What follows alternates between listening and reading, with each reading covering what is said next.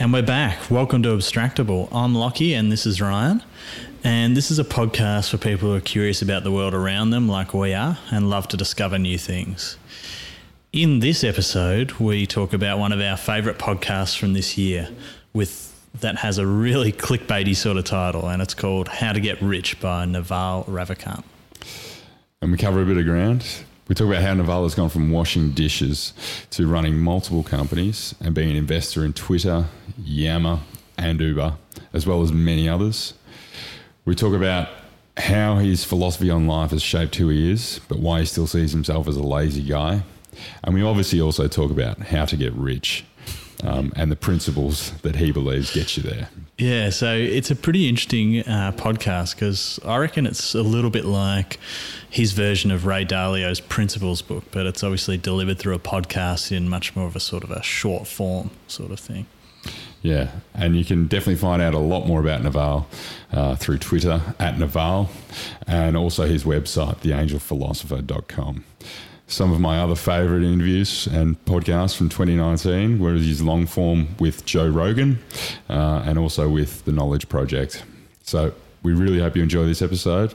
We certainly did. Cheers. We're back. It's been what a way to open. I know. Have we been on hiatus a little? Yeah. Not that anyone else knows that when they're listening to this. So but we do. We'll cut that. How have you been? Really well, mate. Really well. And we've have we upgraded? Oh, we've upgraded, yeah. This is our new home, so we're going to be recording here from the new FSC offices, which is the company that me and two others started. So this will be our new place where we don't have to rejig the setup every time. We can just get in and get going, I reckon. Mind you, it's still pretty ghetto with these these boxes that we're propping our mics up with. It's a work in progress. We're getting there. We're iterating. Yeah, that's right. Yeah. So that's pretty cool.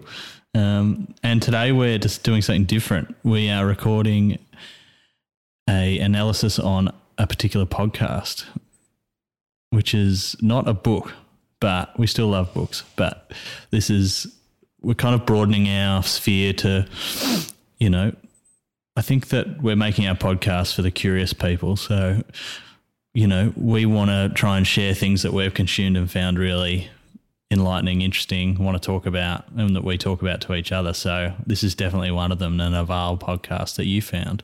Yeah. How did you find it? Okay. So I was watching a Joe Rogan podcast, funnily enough, with Naval. Which I think I sent you that as well. Yeah, that is awesome, by the way. That was amazing. Yeah. I'd actually listened to Naval on Tim Ferriss's show previously. Yeah.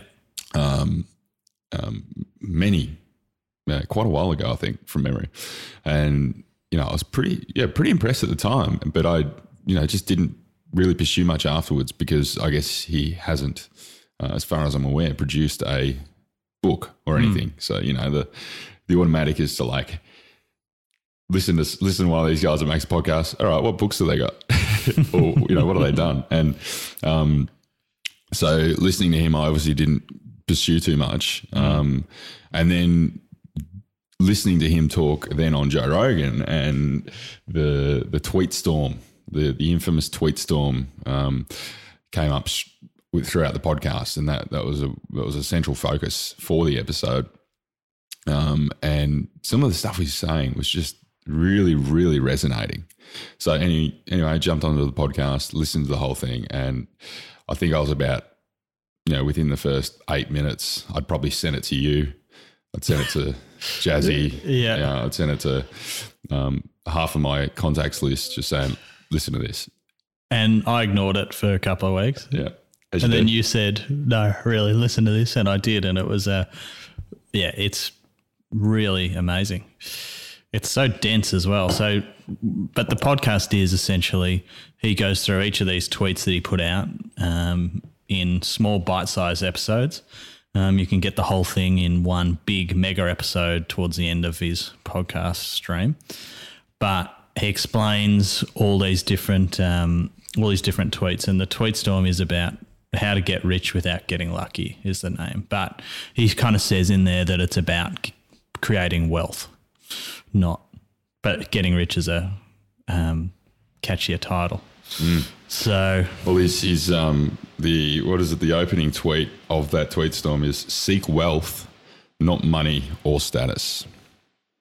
It's kind of these three like different dimensions that that people subliminally go to when they're talking about wealth and money generation. Yeah. So he's still releasing them. I've noticed he keeps releasing small episodes, but the first kind of season, if you will, is about 3 hours long, and you can crank it out in a day while you're washing your car and doing your chores or whatever. But it's really dense. So I've managed to, I got a bit obsessed with it and listened to it 3 times. Because there's just so much. I think that's the nature of the podcast itself.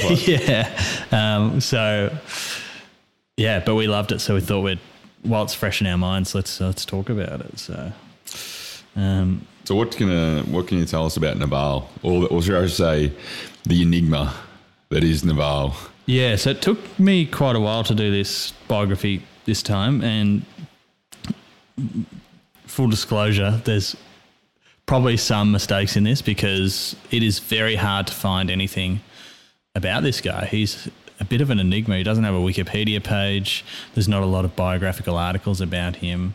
A lot of the stuff in here he kind of says in his podcast. But I think it gives good context to how he sort of came up with all this stuff. So he was born in New Delhi, India in 1974. Which is, a world away. A world away, and just a completely different life away to who he is now, I guess, which he describes. And at the age of 9, he moved to the Lower East Side of Manhattan. He said he was raised by a single mother and into a pretty rough neighbourhood where he was obviously an immigrant and different to everyone else, I imagine. And so to stay off the streets, he spent most of his childhood in the library after school and was probably, I reckon, a classic nerd almost. He said he read all the books, which kind of says the voracious appetite for information he has. And it was interesting, right? So because the reason that he was going to the library was that it was like a safe haven. So he's being a single mother, brought up by a single mother. She was dropping him there, likely working after school. Yeah, likely working double shifts or whatever it was to support the family, and that was like a safe place because if he'd sort of ended up going home, there was not just risk to safety, but also, he would have led on a completely different tangent and path in life to where he sort of ended up. Yeah, absolutely. He said he always wanted to be the smartest person in the room, and he just remembered a lot of facts back then. He read all the books, remembered the facts. And if he didn't know, he just made the facts up. So he'd still sound smart, which is Confidence. a good strategy. Yeah, we all know people, probably a couple sitting here that have done that once or twice. But he really valued being intelligent. He was obviously intelligent and lent into that pretty hard early on. And he worked throughout school as doing different menial jobs. And one of the big motivators for him was he was working as a caterer for this Indian food delivery service and some other stuff. And he had to serve wait tables at one of the people at his school. It's like big fancy rich person celebratory dinner or something like that. And he was walking around serving everyone else food and said that was quite embarrassing as a child. I imagine because he didn't have a lot of money growing up and was kind of feeling vulnerable about that. I'm not sure, but he was embarrassed. Yeah. Really? Wow. Yeah. So I think that gives you an insight into his mindset. He was motivated to make wealth and make a life for himself. to be the guy ordering the moe. That's it. And now he almost certainly does. He graduated high school in 1991 and went to Dartmouth University or college and studied computer science and economics, graduating in 1995. So went to college. He said he was $400 short of being able to afford college and had to borrow it off someone, and hustled lots of jobs to be able to get in, because it was pretty obvious he was clearly smart enough, but yeah, struggled from an economic standpoint. So pretty interesting, like themes, mate. Like, you know, the first 9 years spent in New Delhi, you know, you would have seen some wild shit, you know, back then. Yeah, seriously, like, yeah, even now you come across on the socials, just even maybe not so much now, but there was that period in time when, you know, like there was just every fucking weird video on Facebook that you could ever possibly see. It's chaotic, right? Yeah. It's a different world. And they clearly didn't have like the machine learning algorithms sorted out for video recognition and real fucked up videos that you shouldn't see. Yeah, that scar you. Yeah, that scar you for life. And you just happen to click on or even just autoplay some of those videos. Unbelievable. Like, you know, people getting run over by motorcycles and things and guts hanging out everywhere. God. Like, just seen some weird shit. And people just like continuing about their day and this dude's just on the ground. Jeez. I'm not saying that's a normal occurrence. But you know, it's the desensitization of everyone walking around that dude was kind of like, maybe this happens a little bit. Yeah, it's pretty full on. Although I would say that probably happens here too. How many times have you driven past a car crash on the freeway and just sort of horsed on? Yeah, turned the radio up and kept going. I guess the thing is though, like if that car crash, like it's always attended by an ambo. You know, there's an ambulance on scene or a fire truck on scene or a police car on scene. I don't know if I've ever driven past one that's like someone's clearly just crashed their car. You know, there's smoke and maybe some fire or whatever. I don't know how you'd go in that situation. I know, yeah. You'd have to stop. You would. There's a lot of trauma. Like, it's full on. When a car crashes, it's fucked. It is, yeah. And it's good. A lot of good people do a lot of good work. We're pretty close here to the Alfred Hospital, which is like world renowned in terms of its like trauma care. But I suspect it's just because we get so many car crashes here. Yeah, the mental,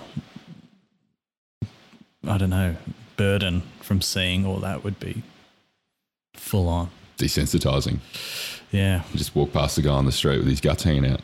Jesus. So he was during college, he worked as an intern at a law firm, and he got fired because he was basically just there for photocopying, but he spent his time surfing the early internet, and they didn't like that. Shit. But they didn't really have anything for him to do, I don't think. So he always thought he'd be an astrophysicist when he was younger, but his mother kind of knew that he'd be going to business, and it turned out that he did. So I didn't realise. So you did computer science and economics, and then went to work at a law firm. Interned. I don't know whether it was, there's no date on that. It's an anecdote that he tells. And it was either, but my guess is it was during college, as you're an intern. And then when he graduated, he worked as a computer programmer at a couple of companies and wanted to start his own business and would go around telling people he was going to do that. Interesting on which the he did. Interesting on the intern thing, right? Is it's actually through this podcast that he brings up Warren Buffett and Warren Buffett asking Benjamin Graham, Mr. Value Investor, or pretty well the guy that invented value investing, or has been regarded to have, and asks him for an internship, saying that he will work for free.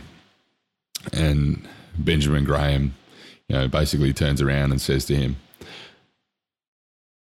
"You're overpriced. You know, so you are overpriced for the amount that you're going to get out of learning from me. And he also says that the best type of educations are ones that you have to learn on the job. Yeah, the apprenticeships. Apprenticeship model. Yeah. And he's a massive Taleb fan, and his ideas are littered throughout this podcast. Yeah, I think Taleb gets the most mentions. Yeah, absolutely the most mentions out of anyone. Yeah. So he co-founded in 1999 a business called ePinions, and it was a consumer reviews website. So it would aggregate reviews for different things that you bought and that sort of thing. He raised a fair bit of funding, and they sold to a company called Deal Time, which doesn't exist anymore, became shopping.com, which then sold to eBay for quite a lot of money.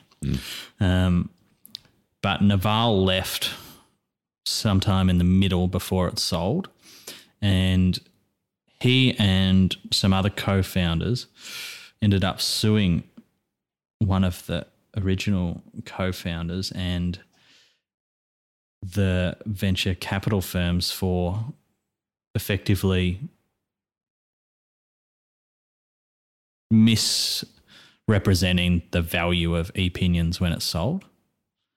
And so this I is think his business partners. This is when he got fucked by his business partners. Yeah. So in the podcast he says that he's made three kind of. Well, he said he's made his money incrementally, but he said he got screwed over by his co-founders with one of the small fortunes he made. The second, he quickly lost on the share market almost straight away, and then the third time, he has held onto it and done a number of things.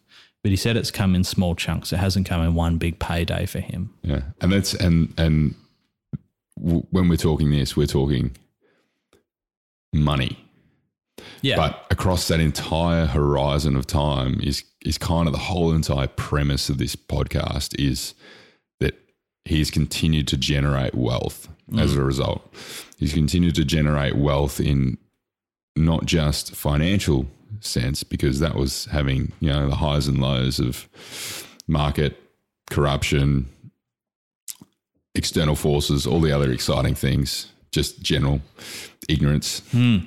But along the way, he's sort of just bolstered his own identity, his own brand, his own understanding of the world.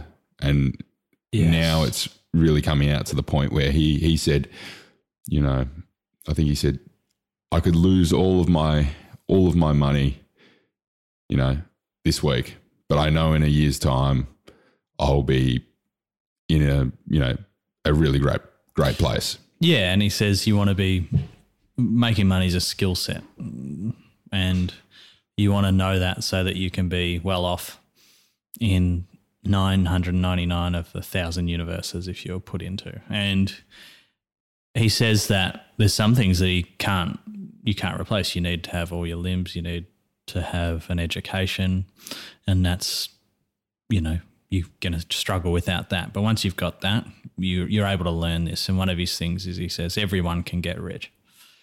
And wealth is, he's quite level-headed. He's not saying everyone is going to be a billionaire, right? But he explains that, and it's pretty clever, that wealth is not a zero-sum game. We can create more and more and more of it, which is why we're not all fighting over the same jobs in a cave, he says. It's because as the economies expand, it creates more for everyone. And yeah, he's got an interesting view, and he's not talking about dodgy capitalism. He says crony capitalism, where the government helps the big companies out and all that sort of dodgy stuff that's happening now.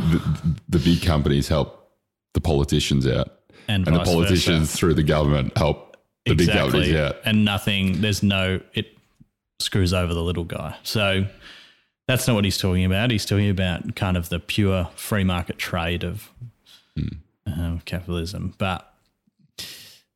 And look, there's certainly nuances to that could be a whole different podcast that I'm not sure I agree fully with. But he's certainly right, you know. And one of the most interesting things he says, I reckon, that resonated with me is like, I'd rather be a poor person now than an aristocrat 200 years ago, because there was no antibiotics. There's, you know, pretty much no healthcare, no cars, no understanding of like nutrition and stuff. And yeah, a lot of people are really worse off, but generally the bar has risen and all boats have lifted as a result with the tide. Yeah, we're not just continually dividing up the fucking pie. No, and the pie is getting bigger. And the nuance in that everybody, including myself, are kind of annoyed about is that the pie isn't being divided very fairly as we go along. It's leaving some people behind, but there's no doubt that there is a general increase in quality of life from 200-300 years ago. That's a fact. Yeah, the tail, both the tail ends is where the concern is. So the top 1% and the bottom 1%, and just how disproportionate the gap is that's growing between them. So let's fix that. Yeah. But let's not throw the whole system out that got us here, let's not stop growing the pie. That's right. Yeah. So anyway, he also founded a company called Vast.com, which is a classified ads marketplace. He got married somewhere along the way. He's got a family. But what he really started doing, when he really started to, I guess, have his biggest success was when he started the blog Venture Hacks with his co-creator Babak Nivi, who's also on the podcast. And they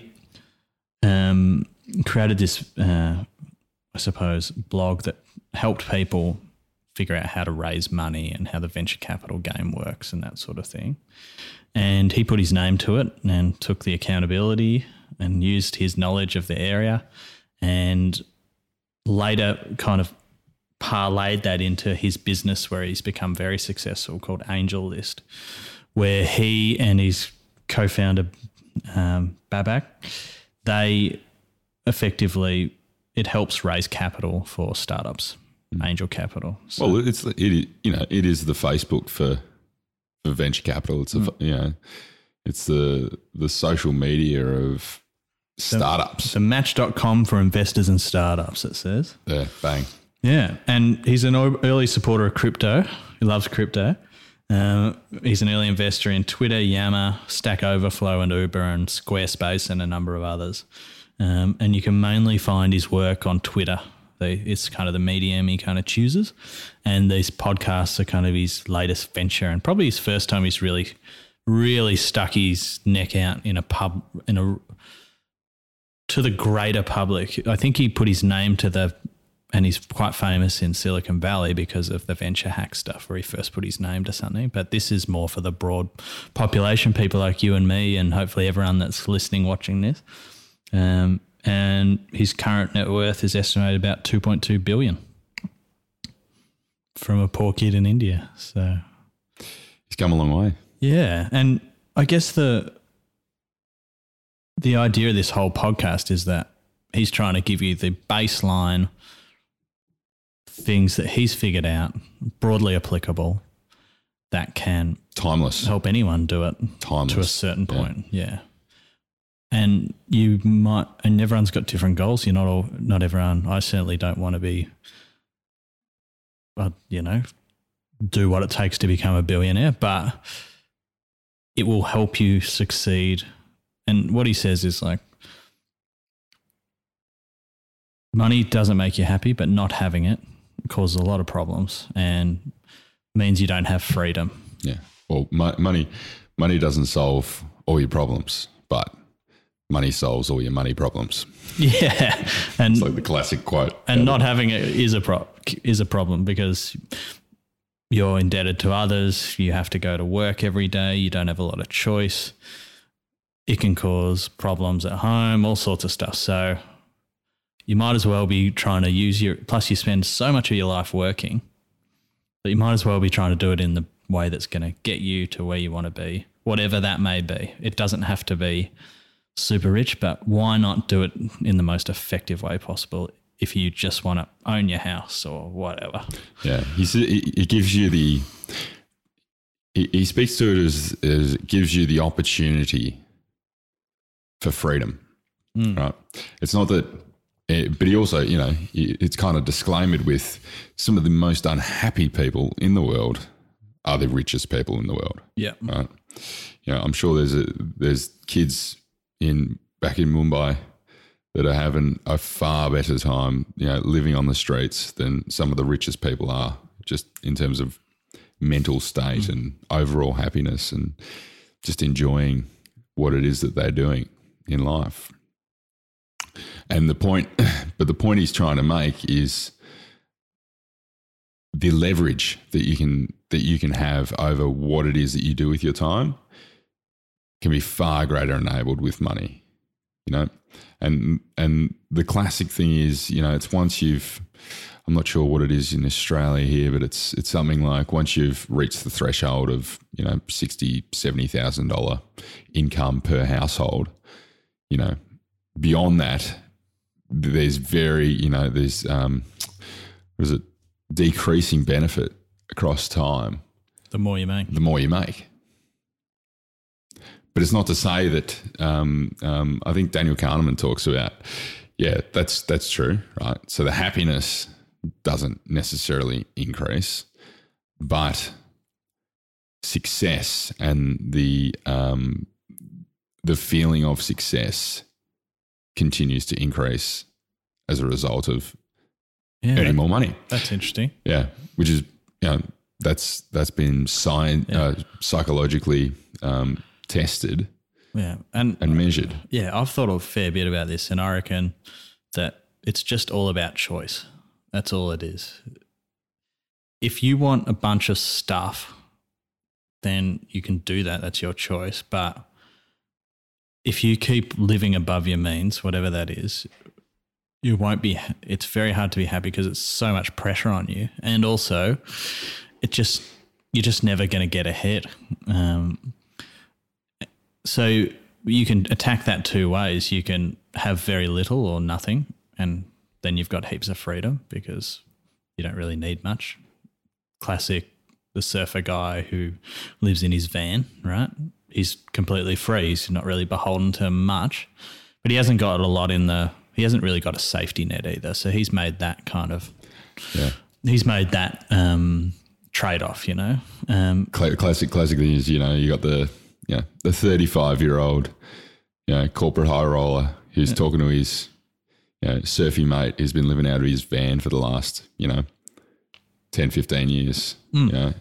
One's been in the rat race. The other's been living by the beach. They're having a chat.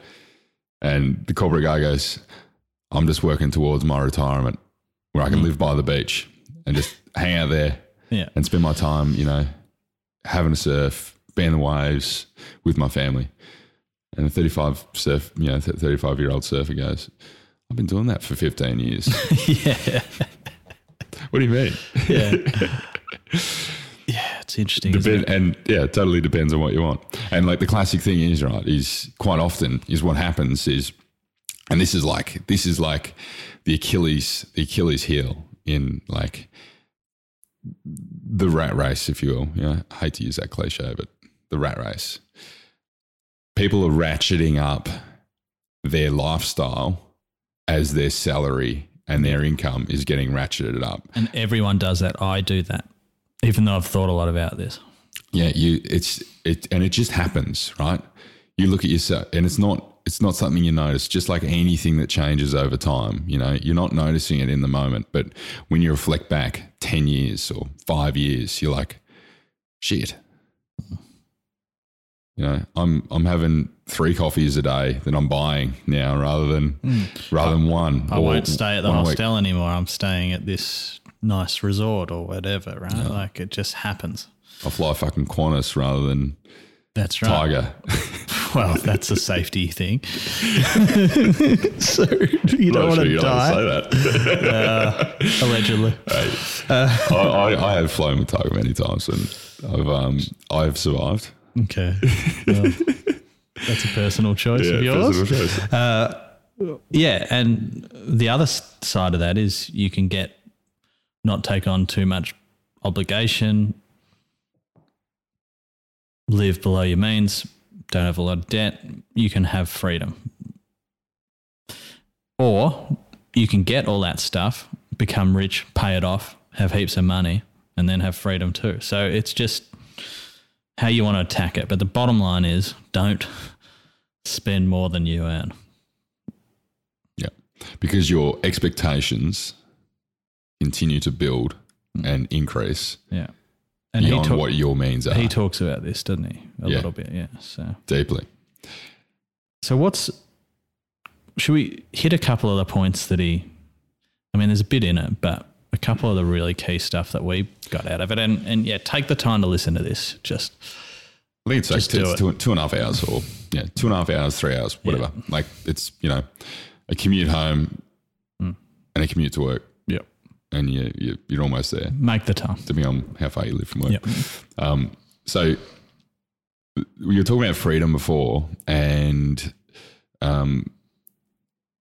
there's a couple of things there. There's like the journey to getting to freedom, and then there's what are you doing with that freedom? And, as you're saying, some people just want to seek the sort of material, opulent lifestyle. Some will argue that there's absolutely no real fulfillment in that and probably missing the point, whatever.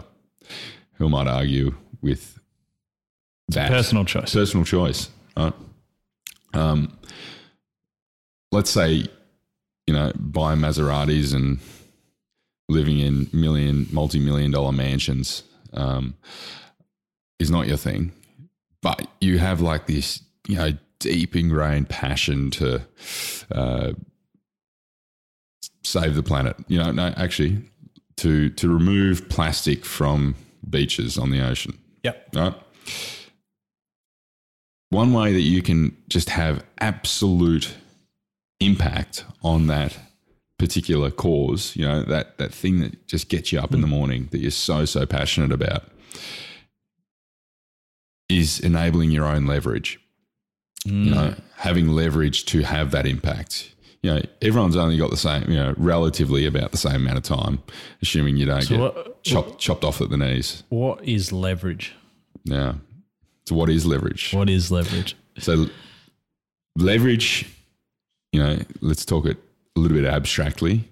Leverage would be the amount of value that you can create, or the amount of impact that you can create as a result of that value generation per time. By your actions, do you think? Or well, I think everything is your action, right? Ooh. Everything So a physical example would be the lever. You've got fulcrum. You pull it and it's levered in a way that you can lift much heavier things, for example.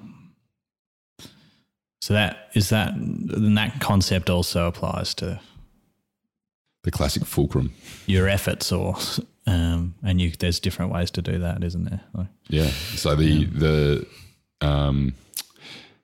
biggest thing is that if you've got the fulcrum or the balance, you want to have that fulcrum sitting as close to you as possible and still be able to press it down, and everything else on the other side lifts up.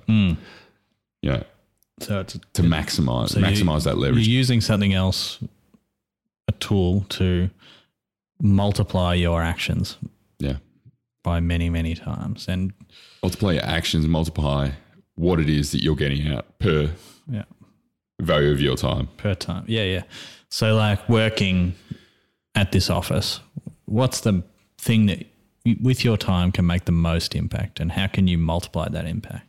And this is a big theme for him in this podcast. And one of the things that was really enlightening to me, how clearly he kind of put this, that he said there's 3 types of leverage in the world. There's labor.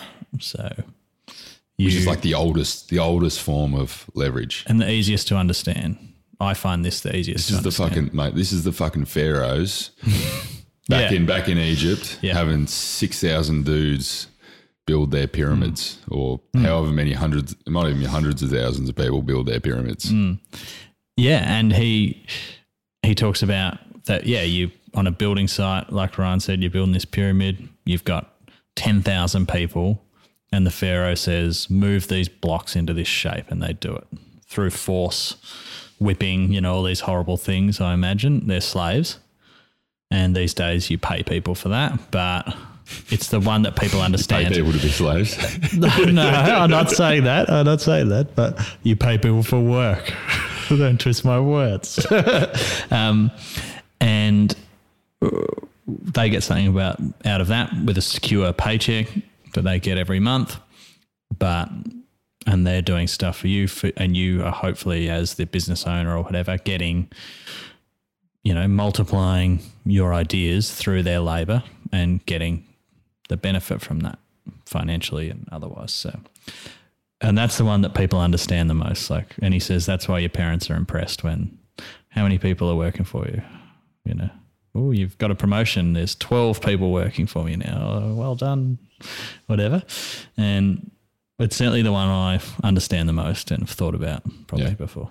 It's the one that has that real tangible feel to it, Yeah. And the second being capital, he talks about, which is money, effectively. And it's more complex. So you can borrow money to buy a home. It costs $1 million in Melbourne, which is crazy. But, that's a one-bedder? One bed studio apartment. And you put in, say, $100,000, borrow the $900,000, the price goes up, you slowly pay that back. But as it goes up, you're getting much bigger return on your $100,000 because you've borrowed that money than you would if you just had 100 only. So there's risk in it, but you can leverage your returns through that money. Or you can use your money to invest in, if you're the bank, you can use that money to invest in, say, a startup, and you don't really have to do anything. You just put that money there, and then the market cap of that startup goes up, you make money.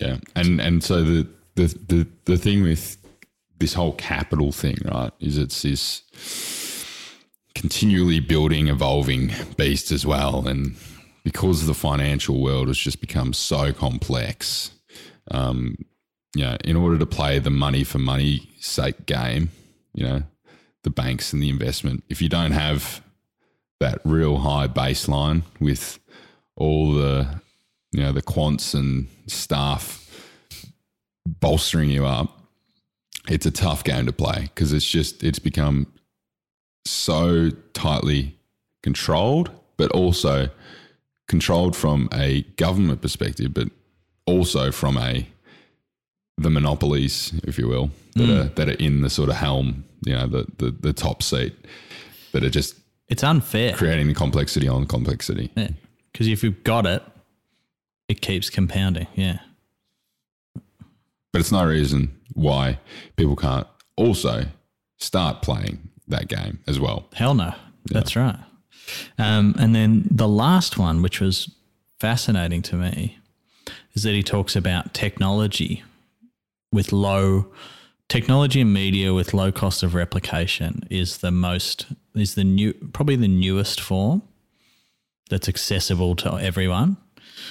It's very egalitarian because everyone can do it pretty much these days, and it's massive leverage. So this podcast, we can now record this, put this up on Apple Podcasts, and theoretically 10 million people can download it.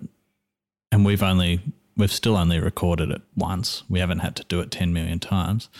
And the internet and technology's made that, the current technology has made that really, really easy, because back in the day we would have had to go on roadshow and talk to people, and we'd never have reached as many people and have to do it over and over and over again, or rely on a third party like a publisher or a TV network to pitch this to. They would then so there was a massive gatekeeper, because then they would publish it for us, and because it costs money, we'd have to go through them.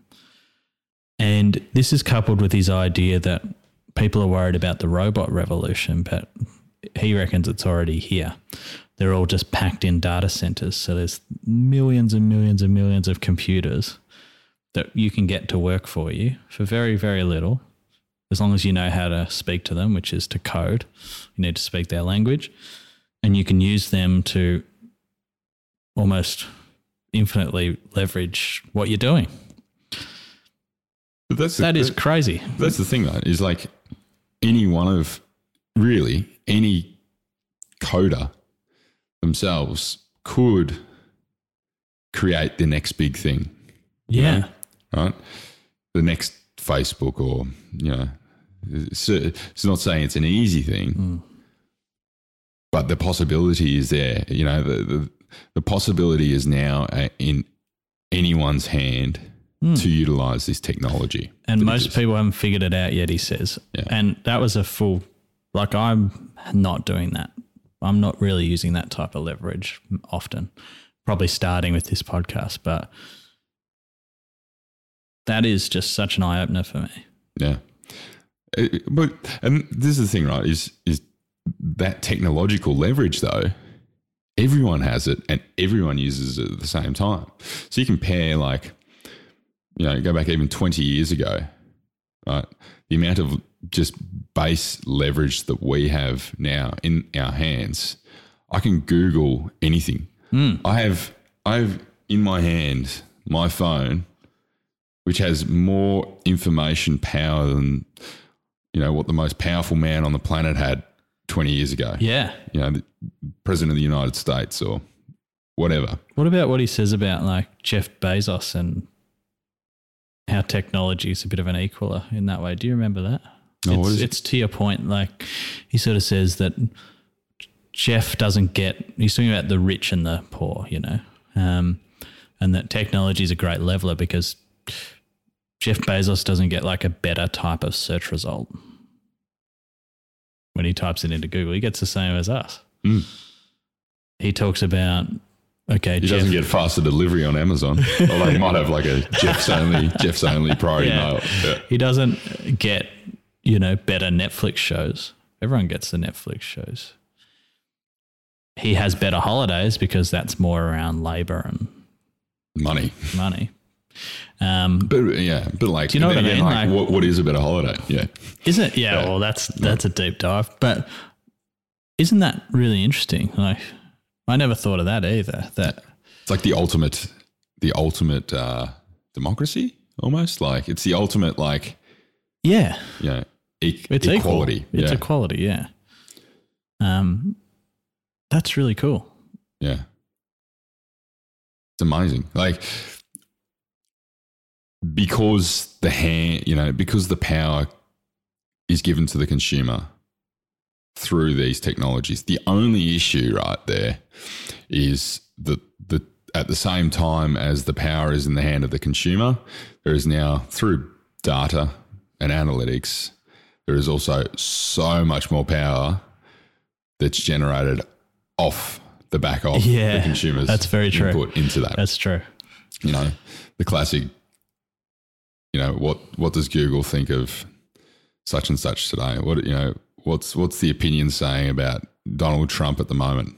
So you start typing in, is Donald Trump a World War I conspirator? Is Donald Trump a Nazi? Yeah. Yeah, it goes the other way too, doesn't it? Yeah, totally. And he says that the internet has massively changed the amount of jobs that are available. Most people haven't figured that out yet. So think about that as an opportunity. So you can have an army of robots working for you, basically for free or very, very little cost. They can leverage more than the other two types, which are much harder to get, or arguably the same or more than the other two types, which are much harder to get and control, capital and labour. And not many people have figured that out. That is something we should all be looking at. So I've downloaded a Learn to Code app on my phone, and I'm You started learning to code. Yeah, I've learned how to type my name in Python. So, well, there's been so living under a rock. You miss some of the exciting things of the moment, if you will. Exciting things of the moment. And apparently there was like this like just absolute controversy created. I think it was on Twitter, around this like Learn to Code hashtag thing, and basically the entire thing getting shut down because it was like this, this facetious having a go at, particular industries that were becoming redundant in essence as a result of, the technological revolution. And, it's just, learn to code. Mm. Yeah. Okay. Which is, it's all well and good. It's demeaning. Yeah. Right? Very demeaning, all well and good to say, but people are in different circumstance. That's just horrible. Yeah. But it just blew up. Really? Yeah. And so much so that, as these things like evolve and morph, and become like slightly more nuanced in how they sound, they drop off a word and then, it just becomes, L2C or something like that, or it becomes a code, this code name. Yeah. But then they all get shut down as well, as a result of these social media. It's a cesspool. Yeah. It really is. Tell me about specific knowledge. So he talks about how you need to find your own specific knowledge, right? And find your own specific knowledge and apply that leverage that we were just talking about, So by finding your specific knowledge, you are better able to apply this leverage. So specific knowledge is in essence what it is that you can do that no one else can do, that society wants or that society values, or society doesn't know that it yet values but will value. So that's kind of like, if you hit that on the head, then and it's within some sort of timely nature. You don't want that to be in 100 years' time when it might be a little bit too far gone by then. Then you've hit the nail on the head. Interesting, that happens to a lot of artists, I think. Yeah. They die and then they become popular. Mm. Death does great things to your career if you're a musician or a painter or something. Artist. Which is a shame. So, all right, here's the question.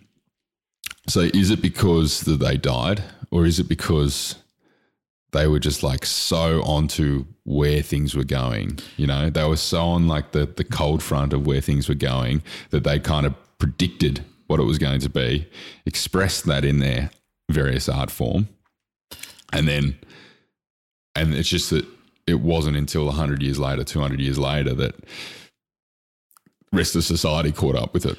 Yeah, I reckon it's a bit of both. Like, it depends on the person, but take Van Gogh, for example. I think he was ahead of his time. But having died, but then you take some musicians like Jeff Buckley or whatever, they died. If you die at the peak of your popularity, it kind of immortalizes you because people long for more, I think. I think that this guy, so talented, everyone loved him. Kurt Cobain, he dies. Mm. It's so much sadness because you've got that connection to them, but you also know it's now become a finite product that you're never going to get any more of. So I think that's part of it, depending on the situation. But interestingly, with the Van Gogh stuff, when his brother funded a lot of his work, and then his widow, I think it's his widow, and his brother then spent a lot of time after he died pushing his work, getting it out there, showing people, and really promoting it.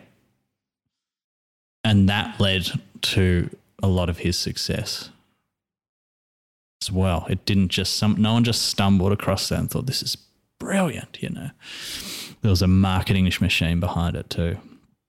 Because it is fantastic. And I think that that timing, the invention of photography, painting probably became a little bit venturing into something that I'm not an expert at. But, painting became more abstract and more expressionist after that, I assume, was one of the reasons. And he kind of died, it's bloody interesting. But the work's great. Yeah, at this intersectional point. Yeah, that's timing, the thing. Right? The thing. Timing. When every man and their dog could, not even every man and their dog, when anyone could just replicate reality with the click of a button, and probably back then there was a bit of a flash and a bang and a heap of smoke and other things going on, technology had kind of made the artist redundant. To a degree. Well, as the current as a trade representative, yeah. As a trade. Yeah. The portrait of the family was now done by a camera rather than being done by a painter. Interesting theory. So painters, that was a trade, right? You'd go and paint things for people. No cameras. Cameras come along, new technology, and the trade pushes more towards art. That's an interesting thought. I wonder what else that's going to happen to. Well, that isn't that the theory though? Is that the great contingent workforce that we're going to become, right, is going to be primarily and more growingly focused around the creative industries, creative arts, to the point where we would just become creatures of leisure, basking in our own creativity and doing nothing but creative thought. We're a fair way away from like that. A utopia. Yeah, until all the over surveillance and you don't actually know what you're thinking because everyone else is thinking it. Because the robot tells you what to think. The robot tells you what you're thinking. It knows you better than you know yourself. Yeah, and then you realise that you need to unplug yourself. And run to the woods. So good tangent though. Yeah, well, so let's get back to it. well, yeah, it's interesting, right? So Van Gogh, right? He had a very specific knowledge, and he was authentic to who he was. Yes. This is quite interesting, right? Because you hear a lot of these artists, jumping back into your little tangent. You hear a lot of these artists, maybe going mad or just, completely losing their grasp on reality and normality, if you will. But that's kind of at the same time them embracing themselves, being wholly authentic to their trade, being wholly authentic to who it is that they are. So that. Do you think it's like a link to madness? Well, or is people often say creativity is on the edge of insanity, right? Yeah. Well, there's like the cold front of creativity and how it then blurs the line between that and madness. Just as like, a tier before that, you've kind of got like what society thinks is normal, and then moving into the sort of cold fronts of creativity. And it's kind of like just continually moving along that spectrum of, it's kind of like you got to have the links back to what everything else that's going on. And we're still social creatures, mate. So if you're right on, the absolute basking fringe, have you lost some of your grasp on the innate nature of who we are because you're no longer social? You've lost some of that social element, that ability to really interact. Maybe that, man, that's like a check.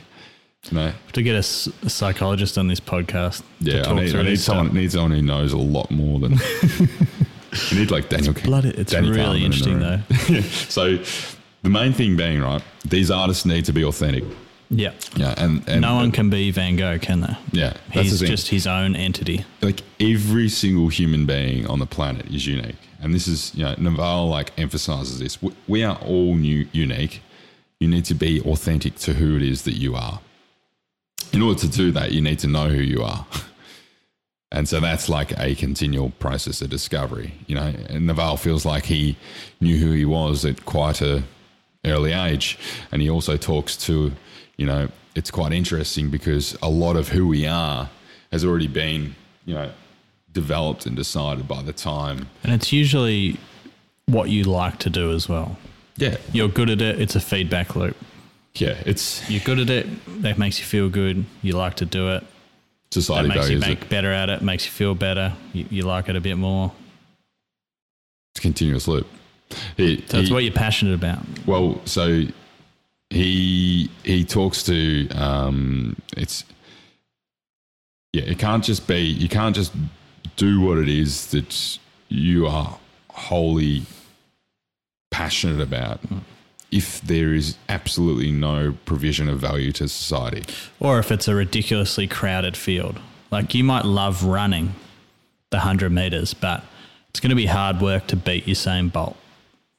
But you probably have 2 or 3 other skills that you enjoy too. You might be really charismatic or something like that, and you could combine the running with some sort of social event and make a running club where you talk to everyone on the run.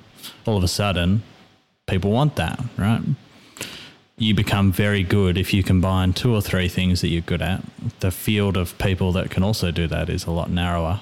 You're more likely to be one of the better ones, which he credits Scott Adams with what this calls the skill sack. And his example was that he created Dilbert. He was funny. He'd been in businesses, so he'd lived the corporate life, and he could draw. And he combined those 3 things and made Dilbert, and no one else was doing that. So he became the best at that. Much less competition because he was being authentic to his particularly set of circumstances, but it also related to a lot of people out there. They felt that it's funny. Yeah, well, there was an audience for it because he hit this intersection of 3 things that he was passionate about, that he had deep, specific knowledge in, that he developed across time, and then as you said from Scott Adams, you just need to become. You don't need to be the best at one thing. You don't need to be the Usain Bolt. Once you're getting into that space of competing with the top 1 percentiles, you are living and breathing every single hour of your waking day that one thing. That's what these Olympians are. You're massively reducing your chance of success. Correct. Yep. And potentially not being wholly authentic to who you are either. Quite often if you've dived into this one thing, maybe you've missed some of the other stuff that's on offer and blinkered that out of your life, and then we get into again the space of happiness and that type of stuff. He talks a lot about building a personal brand too. What do you think about that? He thinks that you should take accountability by putting your name to things and not really hide behind.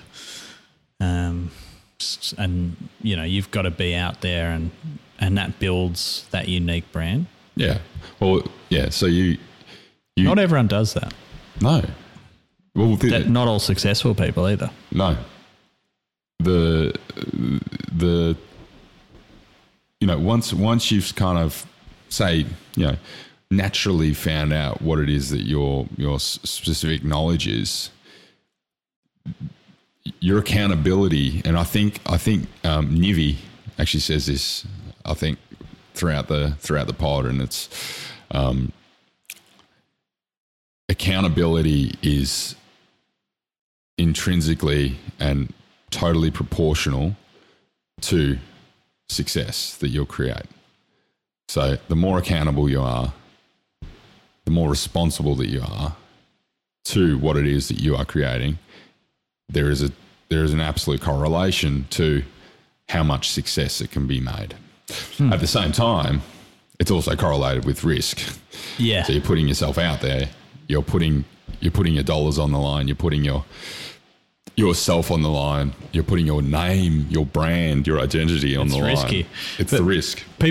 But another thing he says is that that's a bit overblown, that as long as you do it with integrity and give it a real red hot go, most people won't really care. Yeah. But that might be a bit of a bias for Silicon Valley but I feel like it's starting to permeate. And if you are genuinely honest and gave something a go, most people kind of respect that, I reckon. Yeah. Well, and that's the biggest thing is, but as soon as you like lack, or, as soon as you're less authentic about that thing, then that'll come out, right? Not only are you going to be lacking the energy and lacking the real sort of motivation to put into it, because it's, still a lot of hard work to get to the top 25th percentile. So I was saying before, you need to be easy. It's not easy. You need to, if you're going to be in top 25th percentile of three things in order to get this sort of combo, this ultimate combo in something, it's still a fuckload of work. Yeah. You have to dedicate yourself to it. And so you want to have the energy to put into that. So if you're not authentic, if you're not genuine to that, you're going to struggle. And if you do something really dodgy and fail, then that's not going to work either. If you're Bernie Madoff, he mentions. Well, you're done. That's like the integrity. That's the integrity bit, yeah. Integrity piece. And sorry. I was going to say, yeah. Well, but that's not just you, like, so trust is another one of those kind of things that really compounds over time. They use the example. This is why career politicians, regardless of kind of their agenda or whatever it is, they're able to still get things done in somewhat of a broken system, if you will, to a degree, or just an overly bureaucratic system, because they can make deals with, say, the other side or someone that's kind of a little bit different to their position, because they know that they'll still be in the game in 10 years' time, because they've built that trust, because they've been in the game for 40 years. Whilst there's a lot of inherent problems with these career politicians, they're still able to get some things done because they've built up the trust associated with who it is that they are in their own brand, that they can make the deals, the longer term trust deals, because you rub my back now, I'll rub your back later on. And they know that they can draw on that. Is there anything that you didn't like about this podcast? What are the criticisms? Definitely is. So this is the challenge, right, with any sort of broader brush type arguments, because it comes down to how well the person that's portraying it's able to articulate it, and then how well that the listener is actually able to interpret it and make their own interpretation. So you can make all these. That's kind of one thing. Is it's there's a lot of opportunity for people to make their own interpretations and maybe go on completely wild tangents. Maybe I'm going on completely wild tangent with how I'm interpreting the whole podcast. So there's probably elements of that you miss a bit of that sort of tangibility, when things are a little bit broader brush. Yeah, I wonder as well, it is so dense. Like, I showed it to a friend and they're like, oh, they're really nerding out on this. And I was thinking, am I enjoying this because I really love diving into this stuff? Or is it accessible? Is it accessible enough to the general person? I don't know. Who maybe doesn't read as many business books as you and I, or whatever, who really enjoys the space. I would say no, right? Because anytime that you're going to mention some of these things that are a little bit abstract or a little bit theoretical, and if you haven't seen it elsewhere before, and you're hearing then just this sort of wild theory that just comes out, be the best at three things. Oh, sorry, be in the top 25% of three things. Oh yeah, thanks. Whatever. What does that even mean? How do I start? Or what does being authentic mean? Or what does being genuine mean? And I think the other thing is it takes a lot of reflection. This podcast, you need to think about it afterwards and make the time for it. Yeah. Well, it's kind of like what are the things that I now need to do as a result of listening to this. Yeah, and It's I don't think I've figured out.